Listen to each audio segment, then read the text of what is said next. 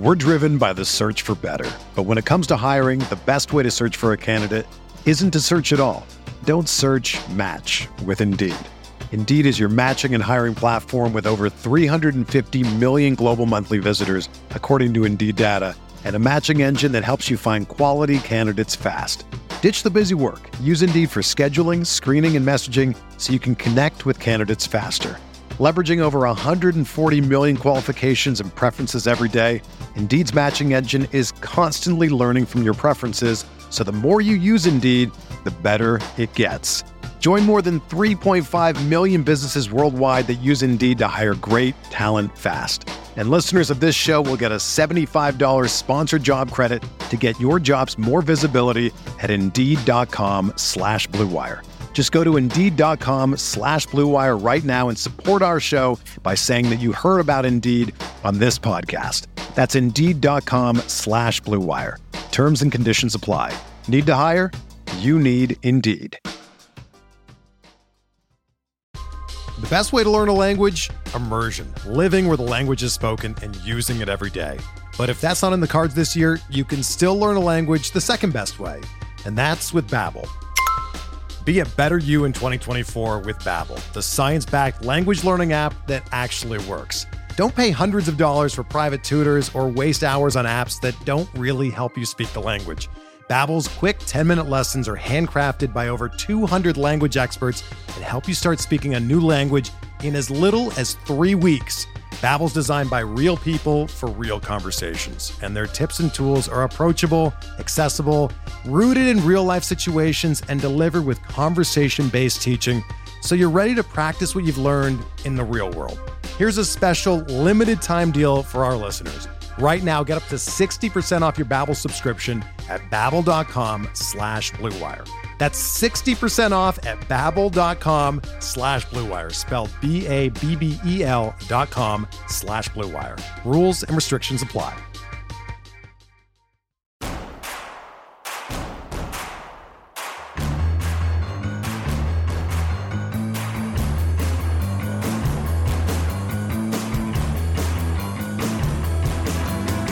From your favorite source for Chicago White Sox talk, delivering news, interviews, analysis, and more. This is the Sox Machine Podcast with your hosts, Jim Margulis and Josh Nelson. Thanks, Rob, and welcome to a new episode of the Sox Machine Podcast. I'm your host, Josh Nelson, and it's Wednesday, July 20th, 2022, as we record this new episode. The day after the Major League Baseball All-Star Game is known as the slowest day in sports for the calendar year. So I figured this would be a good time to look ahead at the remaining 70 games of the 2022 season. Joining me to look ahead at the remaining 72 games of the 2022 post-All-Star break is our best friend of the show from Fangraphs.com. It's Dan Szymborski. And hello, Dan. Thanks for joining us again. And how did you enjoy the All-Star game? I enjoyed the home run derby the most. The All-Star game is always the least exciting part of All-Star week for me. Yeah, the All-Star game is now, it's just like the big stage for pitchers. You don't see a lot of runs scored. And I think it's like the under has hit 13 out of the last 16 games. And we saw home runs. Goldschmidt had a home run. Giancarlo Stanton had that home run. Byron Buxton had the game-winning home run, but he doesn't win MVP because of the Yankees fans.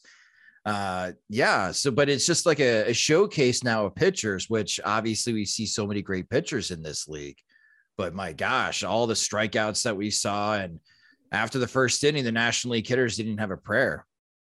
I think I'm going to compare the All-Star game to kind of like a Rat Pack movie.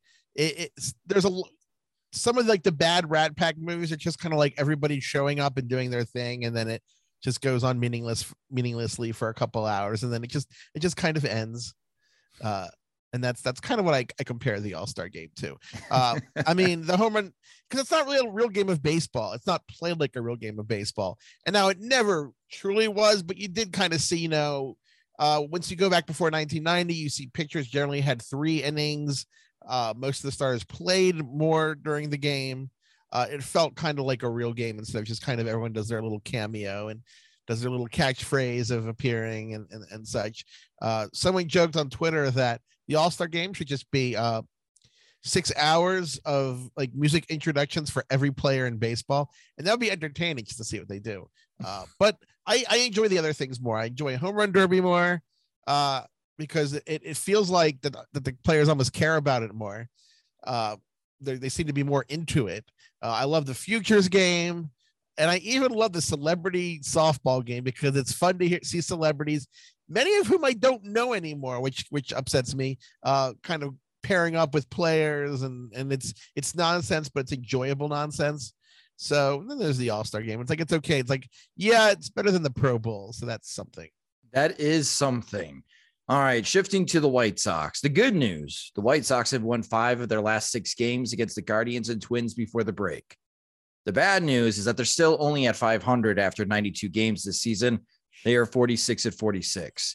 How does Zips like the White Sox chances of leaping the Guardians and catching the Twins post All-Star break? Well, they have closed the gap by enough that they are the slight favorite in Zips and in the Fangraphs odds last I checked, depending on assumptions. Because I mean, it all comes down to playing time assumptions and the like. Zips sees the Twins over the White Sox over the Twins over a full season. That's about 8 games better than the Twins. And the Fangraphs projections, I think, are more like 5 or 6. But when you have 3 games over a little less than half a season, then it becomes kind of a close thing, but the White Sox slightly favored. I just checked, they're 43% to win the division over the Twins at 36% in Fangraphs, and Zips has them a little better, about 51%. Generally, Zips has liked the White Sox a tad more. But the amusing thing is that at the start of the season, some people got mad at me because Zips was too mean about the Zips. And I wrote a piece about the White Sox last week, and I got a lot of comments on Zips is being too nice to the White Sox. It's like these two groups of people need to kind of like meet each other outside of me and just kind of come to an agreement. Well, they won't come to an agreement. We've been doing this show for 9 years. We know that they're not going to come to agreement. So that's what Zips thinks. And there's a difference, obviously, between the Zips projected standings and Fangraphs projected standings. I often see that on Twitter. People will reference the Fangraphs projected standings and say, well, this is what Zips is thinking. No, there is a difference between the two. And as Dan mentioned, the odds of the White Sox winning the American League Central and making the postseason, according to the Fangraphs projected standings. But when I look at those projections, Dan, it has the White Sox finishing the season at 84-78. That would be a mild disappointment, obviously. It would be, but moving away from like the projections, like thank you for the percentages, but my gut and my brain says an 84 win team in the American League is not going to make the postseason. I don't think 84 wins is going to be good enough to win the American League Central. How do you feel about that, Dad? Do you agree with that? Do you disagree? Well, remember, since that's like the median, during the 50% of times they win the AL Central, they'll have more wins than that. And the 50% times that they don't, they'll probably have a couple fewer wins than that. I think that a point I did make in my piece, I keep going back to it because I'm actually plugging something I wrote, which is unusual for me. Zips actually sees the White Sox as, relative to their regular season estimated roster strength, as the team with the biggest bump going into a playoff format, simply because the good things about the White Sox generally are geared well towards playoff success. For example, the top few starting pitchers, once you get into a postseason situation and you get, a lot of Dylan Cease and Lucas Giolito and hopefully a pitching normally Lance Lynn, that's a good thing for the White Sox. Their depth isn't as big a deal in a playoff scenario when you look kind of at the lineup, and if they can leverage their top players, that is also another area that is a strength, even despite the record. And their bullpen is still, expected, once you look at projections, as one of the stronger ones in baseball. Zips had him like 5th. I think Fangraphs has him 6th or 7th right now. It is a good team to make the once they get into the playoffs. And kind of the silver lining is that winning the division and winning the wild card are essentially the same thing. So that's not too bad because there's no chance they're going to catch the Astros or the Yankees, even if they win the division. So, I mean, as I said, the sky is not falling. It's just a little disappointing. It's thundering a little. So from your perspective, when you look at the American League Central teams, and again, this is now a 3-team race because Detroit and Kansas City are still wandering directionless. How would you lay out as far as the teams most likely to win the Central? Like if you were to handicap this race for the final 70 games of the season between the Twins, Guardians, and White Sox, who do you like the most out of those three? I like the Sox even a little more than Zips does, simply because Zips is looking at, the current roster and who's available. And I think the White Sox are incentivized to be more aggressive at the trade deadline than either the Twins or Guardians are. The Guardians aren't going all in this season. I don't think the Twins are. And the White Sox don't usually go all in, but there's at least a chance they do, simply because the obvious benefit is there. And since the White Sox have a few very obvious holes, theoretically, at least, I mean, we seem to have this talk every year, they could choose to aggressively fill those holes. They might not, of course, but the possibility does exist. It does. They need a left-handed bat who plays right field. Oh, look, Juan Soto is now available. I think here's see, if the Nats are interested, I think you just go in the farm system and just say, take whatever you want. Just give us Soto, and ideally don't give us Patrick Corbin, or we're going to take a few of those names back from you. Well, I think anyone that wants Soto is going to have to take Patrick Corbin. I don't think you're going to have an option there. I guess that's fine. I mean, you could just DFA him and go on your way. Yeah, but that's another. I think it's like 59 million he's owed. Oh my gosh, I didn't even know that. Oh man, that's 50, terrible. So I mean, it's like going to get like a sandwich and saying, yeah, I like a roast beef and Swiss on rye. It's like, okay, do you want the combo? No. Well, we're only selling the roast beef in a combo. Okay, what's the combo? Oh, we have a bag of dog poop. Wait, can I just have the sandwich and you just keep the dog poop? No, and you have to eat it. Wait, what is this? What is this sandwich shop doing? Oh, you have to pay $50 for it. Wait, what? Yeah. How is this a good deal? Yeah. But no, I think that for some teams, they can consider Patrick Corbin kind of the price of essentially buying back prospects that they would trade to the Nats. Mm-hmm. But I think that works better for teams like maybe the Dodgers or even the Padres. I think the White Sox would probably rather give up more in prospects than have to give out that $59 million. The thing about the trade deadline is that I'm assuming the Minnesota Twins will be more aggressive than the White Sox, especially what we saw in Minneapolis. And the reason I think that, Dan, is that I think Correa is gone after this season. It is a chance, but you look at it and you look at the shortstop options that are out there this trade deadline. There's not a lot out there. I mean, Jose Iglesias might be the best player at the trade deadline. You could did Correa get a no trade clause? I'm trying to remember. No. Theoretically, they could trade Correa for someone that helps win now. I think Minneapolis would have a meltdown. They wouldn't. Yeah, they probably wouldn't, but it's just fun to kind of workshop that in your head.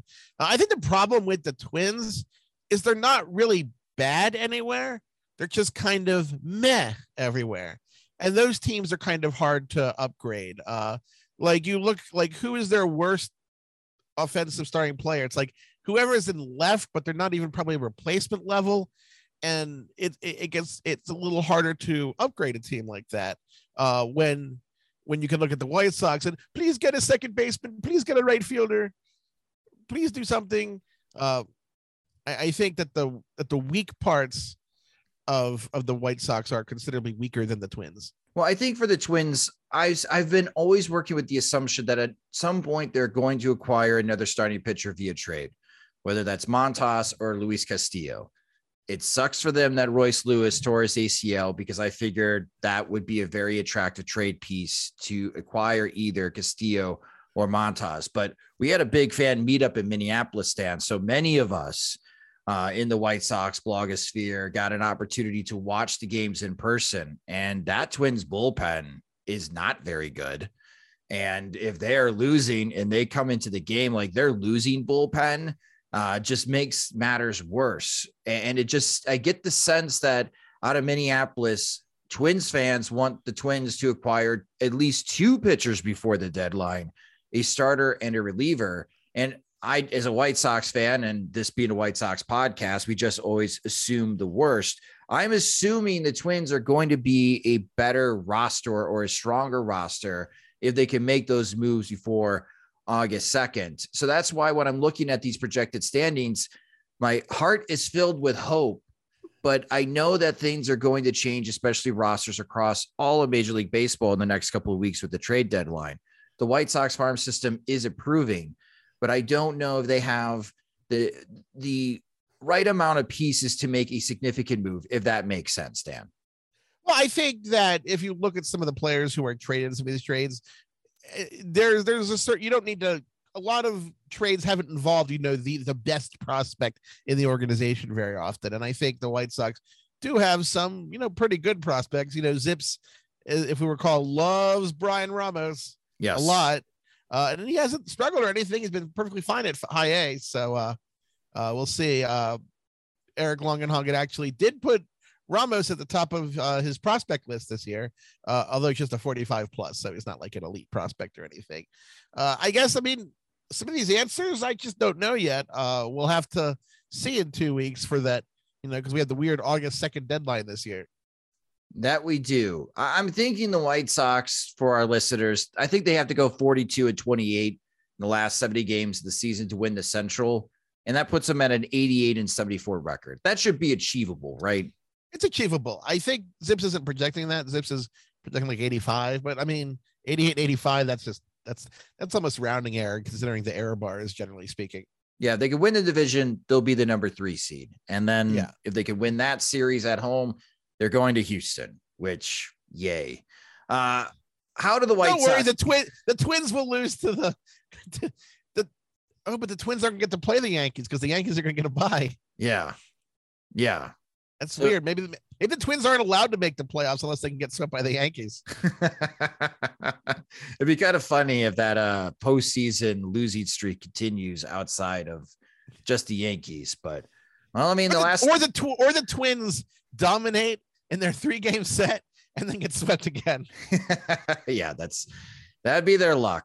So how do the White Sox get there? Well, let's take a look at the position players. And Dan, who do you think is poised to have a big post All-Star break from the White Sox hitters? Well, I think that you look at who's good, and I think there's not really a lot of surprises. I don't think the national media has really talked about it much, but Jose Abreu has made some significant plate discipline adjustments this year, some pretty solid ones, and I think that's paying off, and I think he's going to continue to hit probably better than the projections were coming into the season. I'm still a fan of Tim Anderson. I'm still a fan of, if he's ever healthy for more than a day in a row, Eloy Jimenez. And I think Andrew Vaughn has really come along around this season. I'm much more optimistic than I was at the start of the season. I know we've had this discussion before, but my worry with Vaughn was that he lost 2020. He was put right into the fire in 2021. And, his usage was kind of awkward, the way he was kind of jerked around. It's been mostly better this year. There's still been some weird lineups, especially early in the season, but I think he's kind of gotten over that hump and he's a lot more comfortable in the majors. Not a defensive player, really. I don't think that he should be in the outfield very often if possible. But I do think his bat, I like it a lot more than at the start of the season. I'm a lot more confident in him. So he's someone who I can see really, getting some media attention over the hall. I don't know why he hasn't gotten more attention. He has an 820 OPS in a season when nobody's hitting. We're driven by the search for better. But when it comes to hiring, the best way to search for a candidate isn't to search at all. Don't search, match with Indeed. Indeed is your matching and hiring platform with over 350 million global monthly visitors, according to Indeed data, and a matching engine that helps you find quality candidates fast. Ditch the busy work. Use Indeed for scheduling, screening, and messaging so you can connect with candidates faster. Leveraging over 140 million qualifications and preferences every day, Indeed's matching engine is constantly learning from your preferences, so the more you use Indeed, the better it gets. Join more than 3.5 million businesses worldwide that use Indeed to hire great talent fast. And listeners of this show will get a $75 sponsored job credit to get your jobs more visibility at Indeed.com/Blue Wire. Just go to Indeed.com/Blue Wire right now and support our show by saying that you heard about Indeed on this podcast. That's Indeed.com/Blue Wire. Terms and conditions apply. Need to hire? You need Indeed. The one player that I have circled is Yoan Moncada, which on Fangraphs, you could see the rest of season Zips projections for individual players. And Zips is projecting that Moncada will be worth 1.2 WAR in his remaining 70 games, which is great because he's having a terrible season when you look at it overall, and dealing with injury, that's a double whammy. But in Moncada's last 12 games, Dan, he's hitting 302 with a 362 on base percentage and slugging 488. That's more like it when meeting expectations for Yoan Moncada. Can Moncada be that player? Because as you mentioned, Luis Robert has had spurts of greatness. Jose Abreu's been putting up great numbers since early May. Tim Anderson was an all-star. Is Moncada the player to watch for from the White Sox to the all-star break that could help fuel a White Sox turnaround in the last 70 games? I think there's a real chance of that. Even with injury, I mean, his struggles this year have been almost confusing at times. Some of his walk numbers are way down, and it's just kind of weird the season he's had. It's been just a very odd year, but he has a pretty good history. I mean, he has a 4 WAR season in him, a 5-win season. He was okay in 2020, probably a little underrated because people looked at the batting average. I think he's a very solid player, and he'd be hard pressed to do worse in the second half than the first. Yeah. So moving over to the pitcher side, what do you make of Johnny Cueto's season so far? Hey, Johnny Cueto has gotten onto the mound, and that is kind of a plus for Johnny Cueto because, I mean, his injury history is lengthy. I don't think he's pitching as well as his ERA. If you look at his peripheral numbers, they're not quite there, but I think that he'll be able to eat innings for the team. He has gone, fairly deep into games. He's averaging 6 and point something innings per start, which is essentially the equivalent of old Hoss Radbourn in 2022. I think that as long as the Sox are in a position where they're expecting big things from him, they'll be okay. He's just kind of a good workhorse guy that, the player Dallas Keuchel was not this year. So he's perfectly fine, but whether the Sox are playing October baseball or not probably isn't going to come down to Cueto. Well, that's the hope. However, what we've seen the last couple of months, like Lucas Giolito had a terrible June. His month ERA was well above 7, but he's bounced back in the last 3 to 4 starts. But as soon as Lucas Giolito is bouncing back, Lance Lynn is giving up big innings. Michael Kopech, as far as his starts have been a little inconsistent. It's almost like, wow, Johnny Cueto is the second most consistent, dependable starting pitcher at the moment for the White Sox behind Dylan Cease. And no, that was not part of the game plan before the season. So let's bring these 3 into the pile. Giolito, Lance Lynn, Michael Kopech. Who do you like the most in the last 70 games to help out Dylan Cease to lead this rotation? I think you look at Giolito. I still think that he's pretty solid because there's nothing that fundamentally different about him that makes you worry. The home runs are up this season. He had a couple months where he allowed a lot, but home runs are really volatile. That's what I warned people about with Corbin Burns a few years ago, because people were like, how could you predict Corbin Burns to be a league average starter? He allowed 18 home runs in 5 innings. That's a made up number, but it was 37 innings or something. I'm going completely off off memory, which is not good because I'm aging. But home runs are volatile, and people tend to take both big runs where you allow a ton of home runs or seasons where you allow like none as baselines. Giolito's baseline expectation is realistically fewer home runs than he's allowed, and that kind of takes care of most of the problem. It's not like he's lost 4 miles per hour on his fastball or he's getting crushed or from a velocity standpoint, and it's not like, you know, the contact numbers have like collapsed in a troubling manner. In fact, they're just a couple percent off his usual and actually better than his career average. So I'm confident Giolito. Lynn, of course, is tricky because he has been injured and he doesn't look that different to me. He looks just kind of like Lance Lynn, who has like, 7 different fastballs of slightly different variants, but that's what Lance Lynn does. That's Lance Lynn stuff. I think he'll be fine in the end. And of course, Kopech, my concern, of course, is that he's missed so much time that the innings might be hard on him, even being very careful. He doesn't have a lot of endurance built up at this point. I mean, he's missed a lot of time. So let me throw a hypothetical trade idea out to you. The White Sox acquire a starting pitcher and move Michael Kopech back to the bullpen for the remaining 70 games in the postseason. Good idea, bad idea?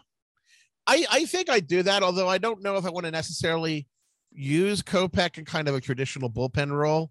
I might want him for some like 3-inning specials, filling in the spots. I'd want to still give him multi-inning outings. Mm-hmm. I don't know. I always have this worry when you move a guy into relief, will he ever come back again? Well, it's like almost going on. It's almost like going off a diet sometimes. If I cheat and I have a bucket of fried chicken, am I going to not eat fried chicken tomorrow? Yeah, that's what I've been battling with all year. I want some fried chicken. No kidding. It does sound good. Damn it, Dan. No, the reason I toss on hypothetical out is because the innings are going to be a point of contention when handling Michael Kopech.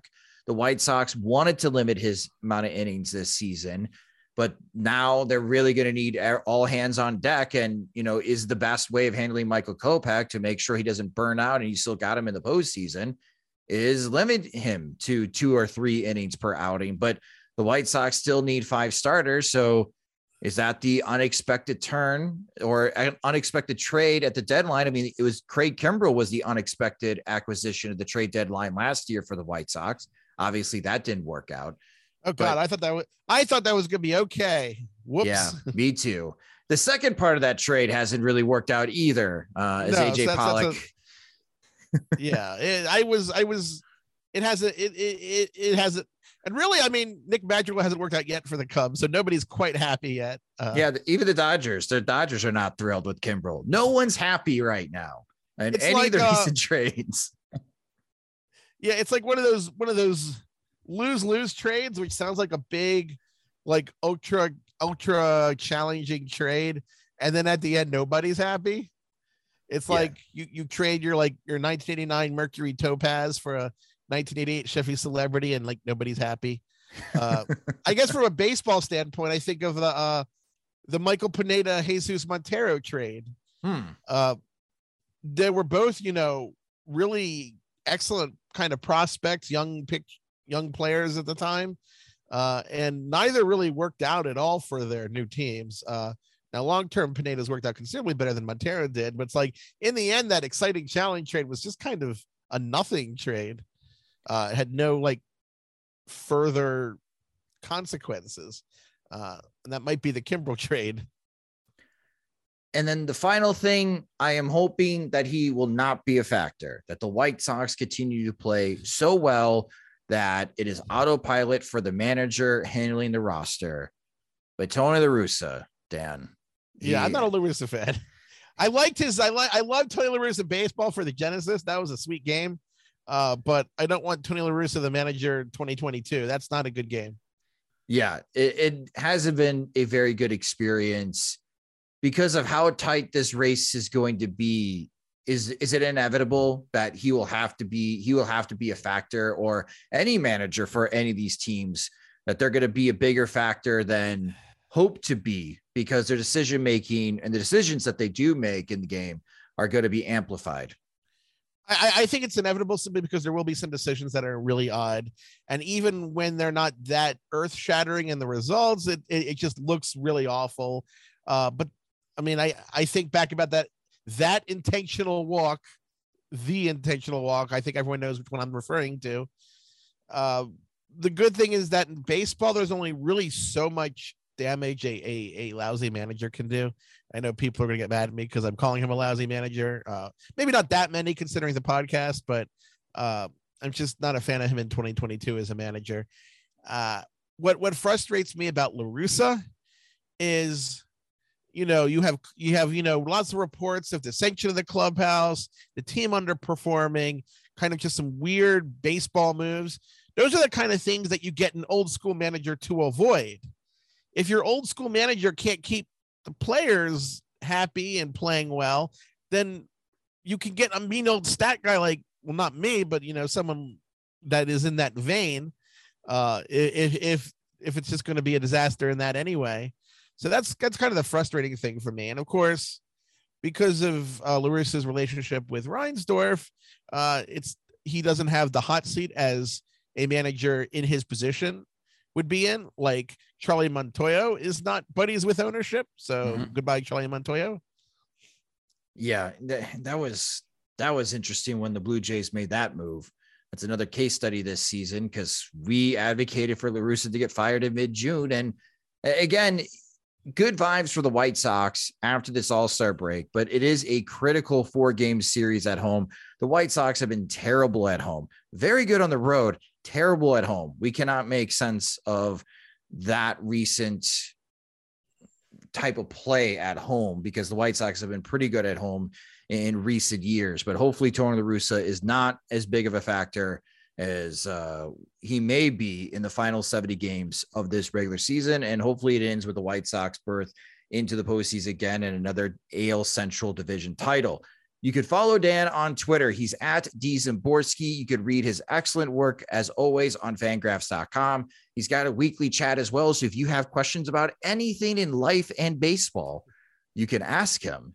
And it's National Hot Dog Day as we record this, Dan. My final question to you: what are your preferred toppings on a hot dog? Well, I have a few things I like. I never ketchup. Don't put ketchup on a hot dog. I like mustard and onions, or I like kraut, or I like the full on, Chicago dog with the sport pepper and all that. Those are my 3 choices. Although I do prefer sweet peppers. I do not like cauliflower, so I'm not big on the hot giardiniera. I can never pronounce that. So giardiniera. Yep. Yeah, I can never pronounce that properly. It's pathetic. The hot stuff. And that's good enough. That's close enough. I thought you were to say Skyline chili. I'm a bit disappointed. Oh God, no! How dare you? Josh, I know you know me well enough that I would never put Skyline chili on a hot dog. For those who aren't familiar with Cincinnati chili, it's the local Cincinnati version of chili, which is like chili if it tasted like pumpkin pie filling, because they put cinnamon and chocolate. And I'm not talking about like bitter Mexican chocolate. I'm talking about milk chocolate is in the chili. And then they put it on either spaghetti, which makes no sense, or these really bizarre hot dogs, which they call conies, which are like these small gray hot dogs, which look nothing like a Coney Island hot dog. Those gray dog penis hot dogs were never sold by Nathan's. There won't be a hot dog eating contest for those. That is the Cincinnati chili experience, and it is the worst thing about living in Ohio. Noted. But Dan, excuse me, I think we're supposed to say the Ohio by law, so the Ohio now. Yeah. Yes. Well, Dan, as always, thank you so much for joining us in the Sox Machine podcast. Thanks for having me as always, Josh. And that will do it for this episode of the Sox Machine Podcast. Thank you guys so much for listening, and thank you to our friend Dan Szymborski of Fangraphs.com joining us. Whether you are brand new to Sox Machine or a longtime lurker of Sox Machine, you can help support us at patreon.com/Sox Machine, where our Patreon supporters, they get more. They get exclusive content, they get ad-free versions of the podcast and website, and when we have new Sox Machine swag, they are the first ones to get it. Monthly plans start at $2, or you can save with an annual subscription. Again, sign up at patreon.com/Sox Machine. The Sox Machine Podcast, you can listen to it and subscribe wherever you listen to podcasts, such as Spotify and Apple Music. And the Sox Machine Podcast is a production of SoxMachine.com, your home for all things Chicago White Sox baseball and part of the Blue Wire Podcast Network. I'm Josh Nelson. Thanks for listening.